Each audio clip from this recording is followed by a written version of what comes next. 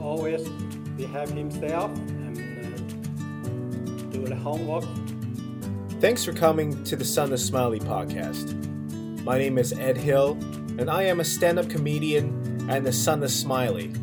What you're about to hear are some stories about me, some stories about my dad, and some stories between my dad and I.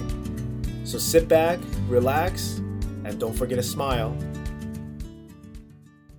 Hello everybody, welcome to episode 177 during the era of social distancing, stay at home, and the plague, of course. Hope you're staying safe, hope all is well. I know it's not a lot of good news out there, maybe personally you have some bad news happen to you. Hang in there, stay strong, we will get through this. So, this topic is all of a discussion right now. There's no comedy happening, as you know. No shows, nothing that involves a crowd. And the dinner chatter at home, of course, has always been about the coronavirus and COVID-19. And my brother being a doctor is especially worrisome since he's going to be on the front lines looking at this and potentially death right in the face. So, it's extra anxiety provoking, extra tense in the house from time to time. And looking at the news, it's sure not helping myself, my parents, and also my brother. So, my salute goes to all the healthcare workers out there who's helping us right now. And, they're really doing the heavy lifting. My brother said he doesn't want to be called a hero. It's really not his thing. He said they're just people who read a little more books and they're really just doing their jobs. However, still my utmost sincere respect for those medical health workers who's on the front line trying to save lives and do the job that rest of us don't want to do. My dad and I have been having discussions, of course, about the virus and about various other things. One thing is about my grandmother. The topic of my grandmother, my dad's mom, came up a few times because my grandma lived through the time of unrest. She lived through World War II. And a little different than what most people would have heard, the story is she wasn't on the side of the Allies. She wasn't in North America. At that time, of course, nobody has immigrated. My family was still in Taiwan. And Taiwan, at that time, it was still under Japanese occupation, which didn't end until 1945. So a lot of Taiwanese people were either educated in Japan or shipped to Japan to do, labor, or they were in Taiwan under Japanese rule and making products for Japanese purposes. So during World War II, of course, Japan was on the other side fighting the Allies. So Taiwan at that time, because we were being occupied, we were, of course, seeing the Pacific side of the warfare and on the side that's fighting against the Allies.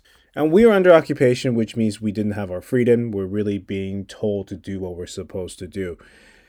And, so I'm telling this story right now, not as a way to say who's right, who's wrong, and to, remove fault from a specific side.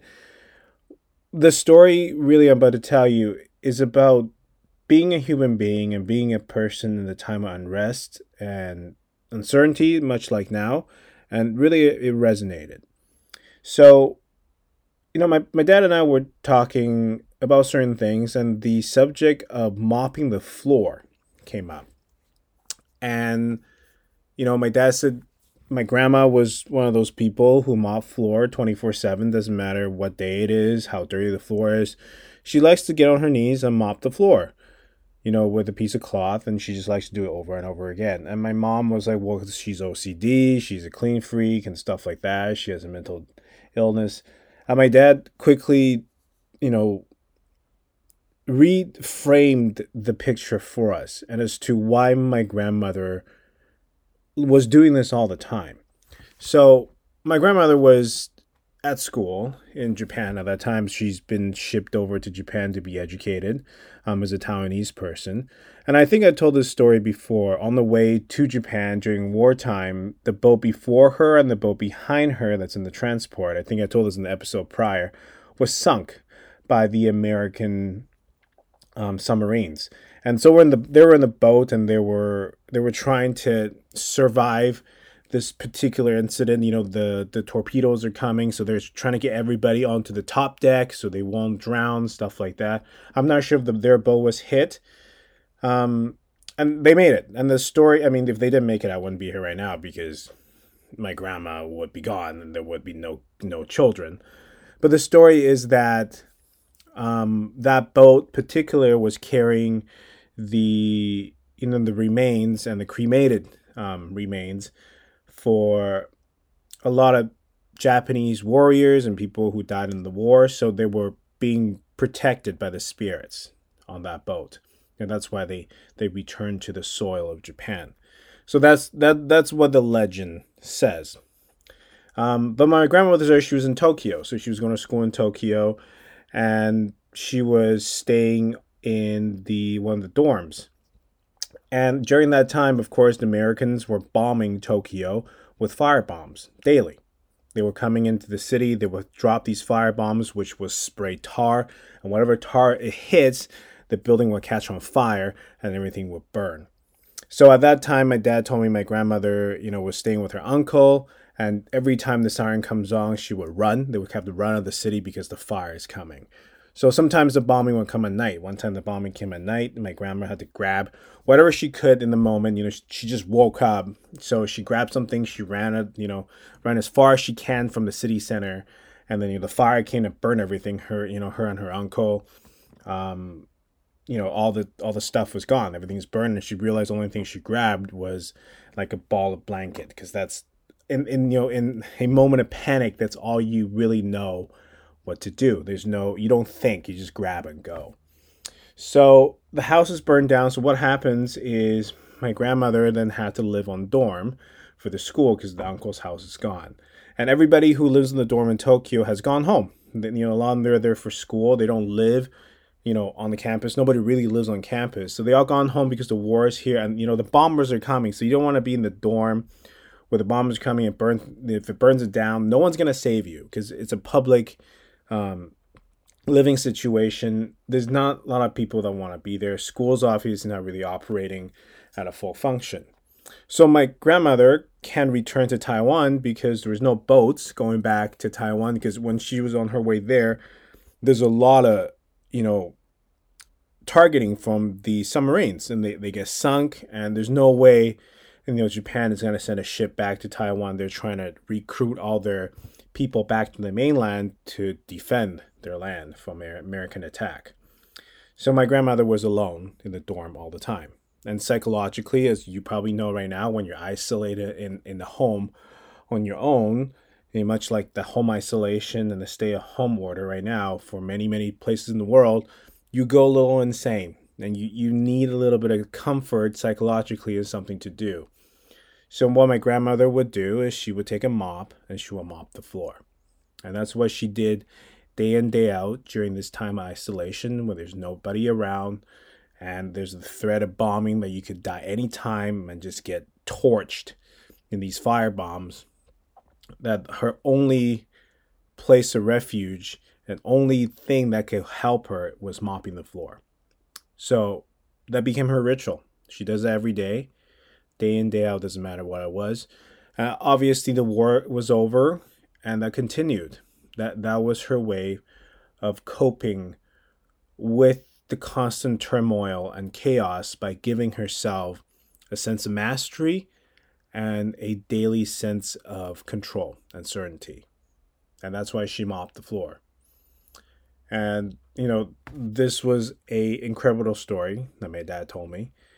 And, there's many other stories about the war that involve my grandparents and my dad told me before, but this one I haven't heard. And he told me the other day, after dinner, and it really resonated with what we're doing now in our quarantine, is don't judge what other people is doing in their lives. They may be doing something that you don't understand or validate, but understand that they're doing what they can to cope with whatever is around them. So be kind and be supportive. We're all humans. We're in this together. It doesn't matter if it's a war or a plague. We're all people at the end of the day. And what have I been doing? My ritual is, it's not mopping floors. It's not my thing. I've been writing and producing shows digitally, through a platform like this, the podcasting. So I'm happy to say season 1 of my new podcast is called Guide to the Quarantine. It's going to be available soon. I'm just waiting for it to be approved by iTunes and Google Play.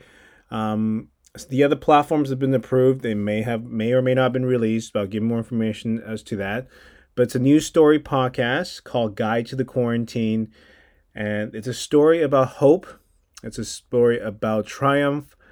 And it's a story about struggle in a time that may be not so certain.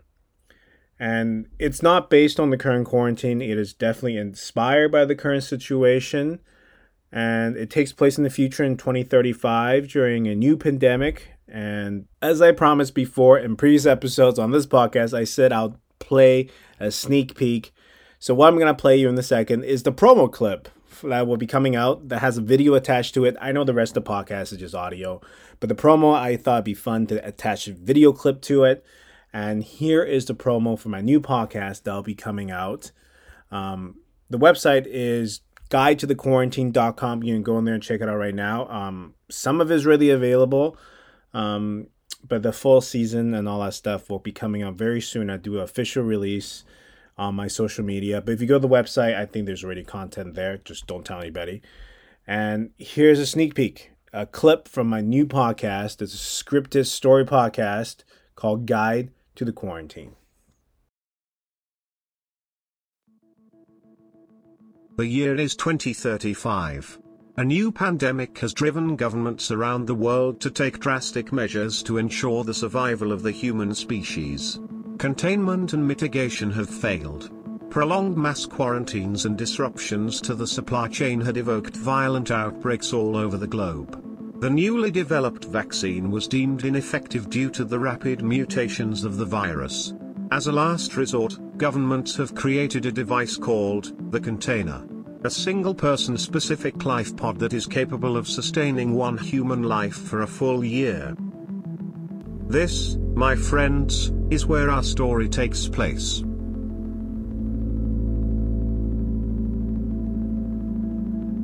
Welcome to the Guide to the Quarantine.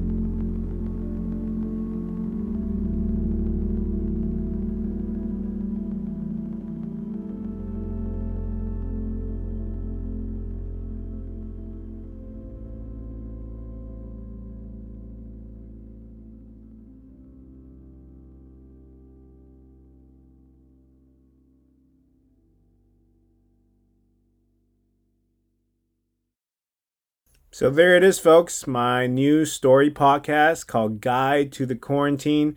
If you want to check it out, it'll be coming out very soon. You can go to the website, guidetothequarantine.com, for more information. And that is this week's episode. I'll see you next week at the same time, around the same place, with a brand new story on being the son of Smiley. Stay safe, everybody.